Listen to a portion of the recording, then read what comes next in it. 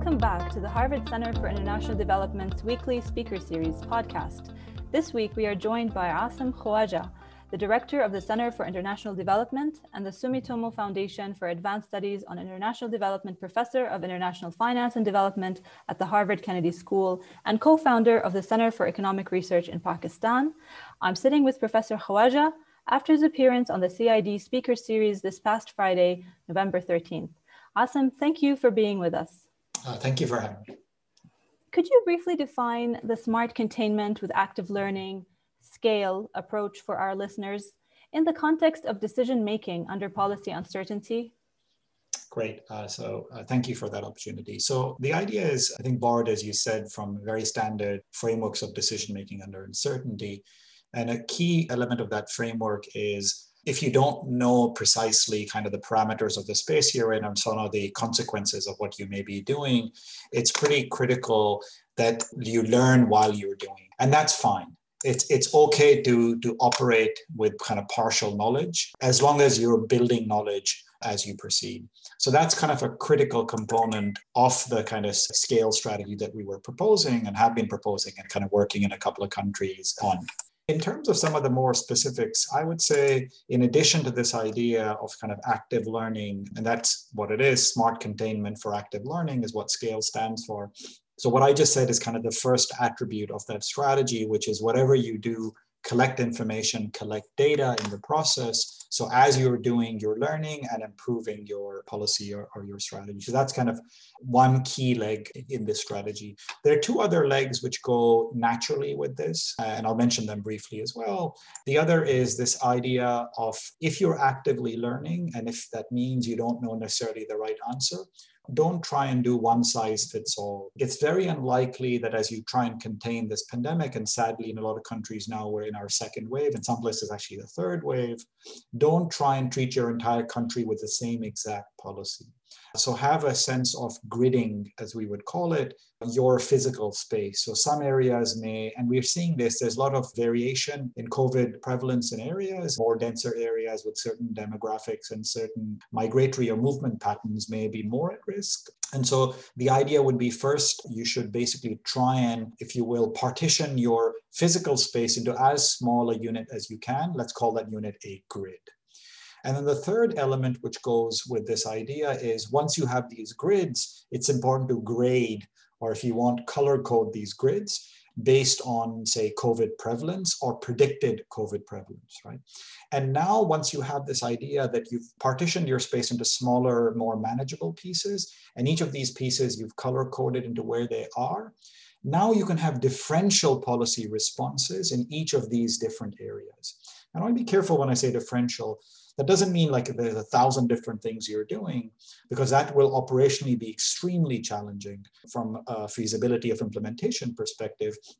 But even if you had like 4 or 5 different color grades, you know, from like green where it's not that bad to red where things are really bad, you just need 3 or 4 of these categories. And for each category, you could have an associated response in terms of what you're measuring, in terms of what your containment policy should be, you know, should schools be open or not be open, kind of questions like that.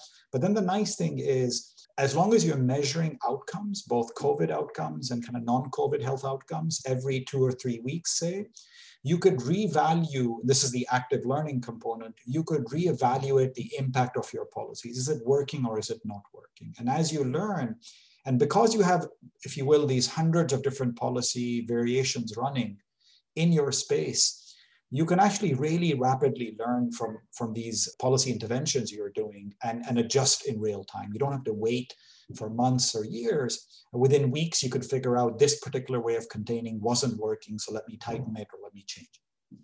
Thank you so much. I mean, to help us better really understand the strategic importance of such an approach, in the policy brief about scale, there is an acknowledgement that low-income countries are hit particularly hard.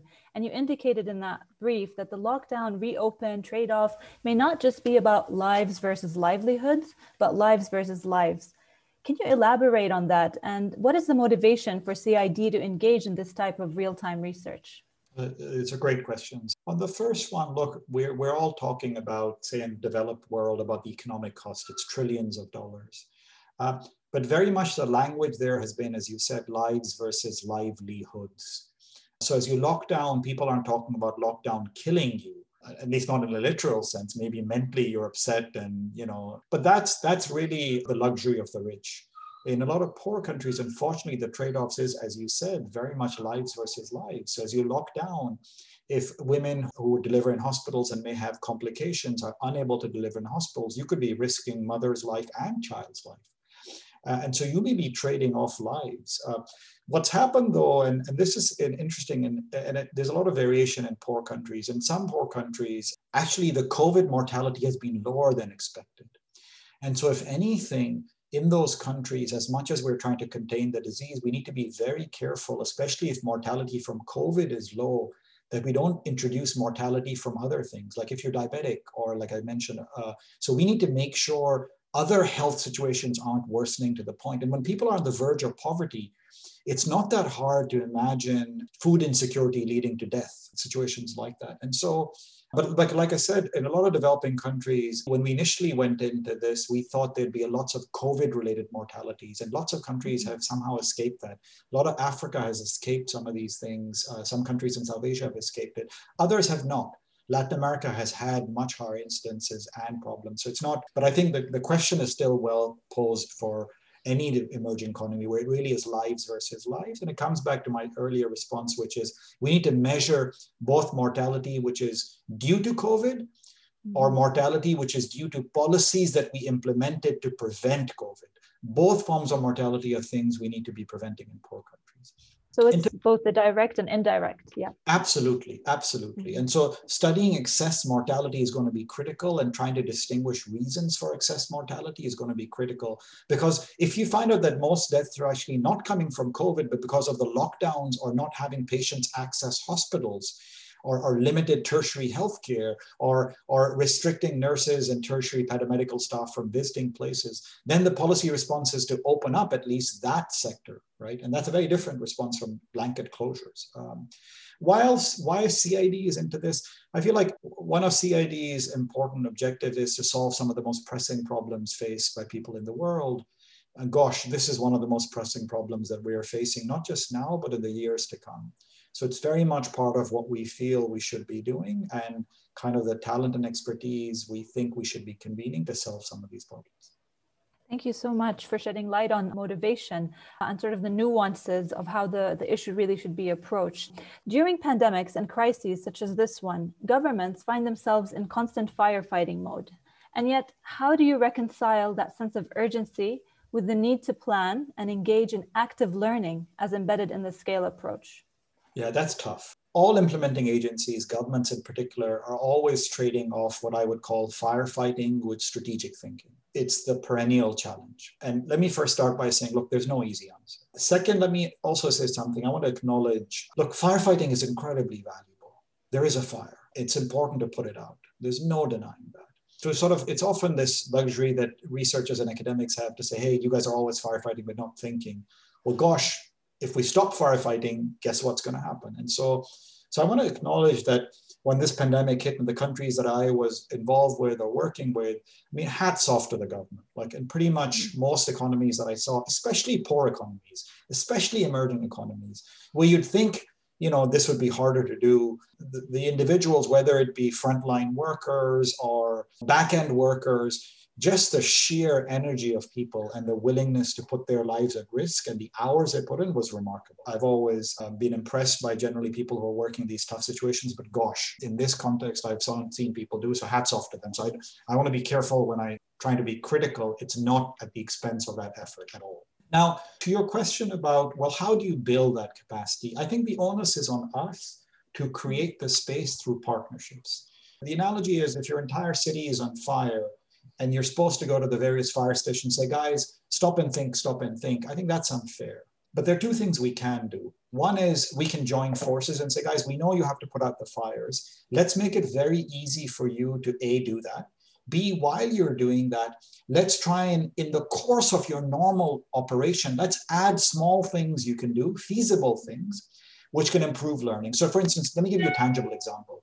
If we're going there and testing people because we're worried about disease spread, one important thing for learning would be, what is the socioeconomic profiles of people who are sick or not sick? That's critical, right? Who is getting more ill? Is it men? Is it women? Is it young? Is it old? Is it migrant workers? Is it residential people, right? Now, it's not that difficult if you have a team going in already doing testing to embed very small, short surveys in that, right? Which are part of their standard operating procedures, part of their work procedures. In fact, you can do it in a way that they become more welcome. You can also do it in a way where they don't have to be administering the surveys. You can just say, while you're on the spot, just call this number and we'll talk to the person while you're doing what you're doing. So you try and leverage the existing effort in very small but impactful ways. I think that's the kind of thing. And then second, you really build capacity. What's happened in any firefighting is the fire that you get today, likely you may get tomorrow as well, right? And that's what's happening already in wave 1 and wave 2. And so some of these learnings, when there's slightly lighter periods where there was in between wave 1 and wave 2, embedding and building processes of decision-making is really going to help in wave 2. And that's already beginning to see. We see that in many countries where they've now built that capacity. They're a bit less in fire frenzy mode because they've seen that fire before, right? So they're not overly panicking, and that's creating positive space as well. So perhaps you can tell us a little bit about some of the experiences on the ground. Let's talk a little bit about Pakistan, where the scale approach is being implemented. What are some of the lessons learned for other developing countries? I would say even in Pakistan, where we've had a lot of presence and immense support, it's hard to implement these things. I mean, so when I gave the initial criteria, this is the aspiration, but in practice, some things can happen well and some things don't happen well. So I think the first lesson is not to have perfection become a reason not to act. I think even if you take a few insights from these, they could be powerful. And so for me, a couple of insights that I think countries like Pakistan have taken on, and Pakistan has done actually, I must say, remarkably well, whether it be divine intervention, like a lot of Pakistanis think, or actually something about, which I'm hopeful in addition, about sort of smarter policies. A couple of things they did, I think, were sensible and continue to be sensible. One is very early on, they started doing these partial lockdowns. They started realizing that you wouldn't shut the entire city down, but shutting bits and pieces of it and gathering data to do it systematically. There was already the sort of seed sown of that, and we came in and just encouraged that, supported that as best as we could. And I think that idea is going to be really critical. Great, what I said earlier about gridding and grading. And that very much is a lesson that I think in whatever form you can apply it, whatever size you can apply, maybe you can't go as low as small city neighborhoods, maybe you have to do larger blocks, maybe you have to clump villages together, whatever unit you could do, that principle is going to be really important. I think that's one. The second thing I would say, which is also important, is recognizing the value of frontline workers. And this is a challenge often, right? Protecting, getting PPE, protecting them, protecting the kind of really people in the front lines. There are many instances in my work in Pakistan where I saw that was happening, other instances where it didn't. And I think that makes a world of a difference. And that's going to be really important because those are going to be if you think your key nerve endings, you need to be able to get that information flow going. You need those individuals to feel like they can go out, be protected, be recognized, and be supported. The third lesson, I think, which is not necessarily a positive lesson, but a tough one, which is there are lots of people lobbying. There are lots of stakeholders in this. So, and that's true in every economy. There are people who are the public health guys who are going to cry foul if you don't protect people's lives from COVID. There are people who are the private sector guys who are going to cry foul if firms are constantly shut down. And I think trying to shout each other out is not the way to go. And there are instances when I saw that was happening in the context I was working in, where people try and, if I'm more powerful today, my voice gets listened to. Instead, recognizing that each of these individuals has a legitimate issue, not challenging and say, well, why is your problem worth dealing? It is, right? If you're losing your livelihood because you can't open shop and sell anymore, that is a problem. We need to figure out how to deal with it. And for me, the solution, and I have partial success in this, but I still feel like that's the way to go, is use evidence and data as an adjudicator. This is easier said than done, especially at a time when you're crying fake news and false data in a world like that, it's harder and harder. But to be honest, if you can say, hey, Shada, you have one issue and I have another issue, let's try and measure the severity of, let's acknowledge our issues. And let's put the resources in to measure each issue. In fact, let's get you to help with measuring these problems. And let's, before we decide who's right or wrong, at least let's measure it and come back. And sometimes we come back and both our issues are first order, and then we have to hash it out. Other times our problem is less so than we thought. And then we allow space for the other person to at least push a bit of their agenda. I think that's going to be an important lesson as well. So that's really interesting. You describing sort of data as an arbiter, really, and a way to get people to collaborate in such a very multidisciplinary kind of context. But in order to get data, how much is that contingent on countries having high technology, or how much can you implement a robust data collection and analysis system in a developing country setting? It's interesting, actually. Let me talk about data in two ways. Data which we actively gather, which is a traditional way of doing data gathering, like massive surveys we do, send teams of enumerators in. And those seem like high capacity requiring things. Now, again, it's not obvious, by the way, the developing countries are lost there, because guess what? We have a lot of people.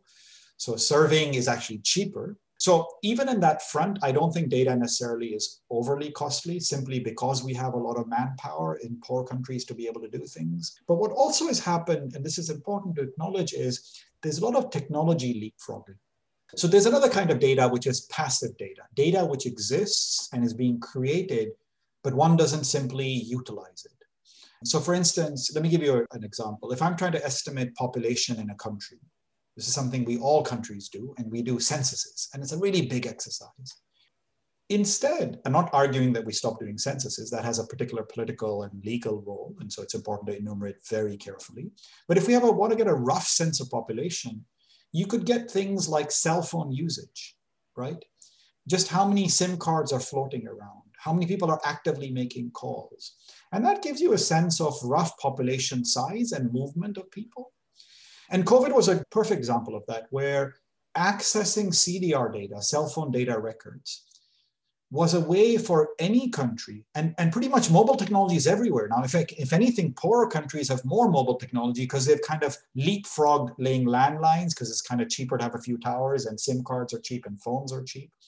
So if you could get the large telcos to collaborate and say, look, we're worried about mobility, let's say, in COVID. We're worried that place A may be infecting place B.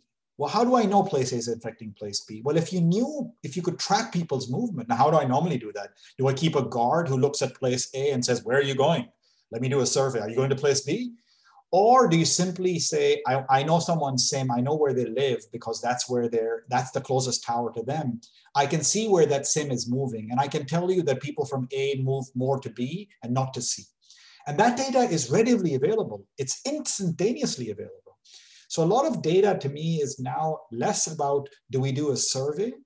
And more about, can we get access to the data, and can we get the right strategy and the algorithms to run in a way that we get the data to be useful, but also protect privacy and other concerns that you might have. And so I've never, and let me say this kind of even more strongly, I've never lacked data in any country that I've worked in. I've often lacked access to data, and that's a very different thing. And I think the same will hold in this context. There's lots of good data that we could get, which would be fundamental in addressing COVID. Thank you so much for addressing. So it's good to know that data isn't really an impediment in this kind of approach. You can find more information about Asim's work at the CID website, and you can follow him on Twitter at AI Khawaja. Thank you again, Asim, for taking the time to talk with us today. You can learn more about the Center for International Development and CID's research, events, and upcoming events at cid.harvard.edu. Thanks for listening, and we'll see you back next week.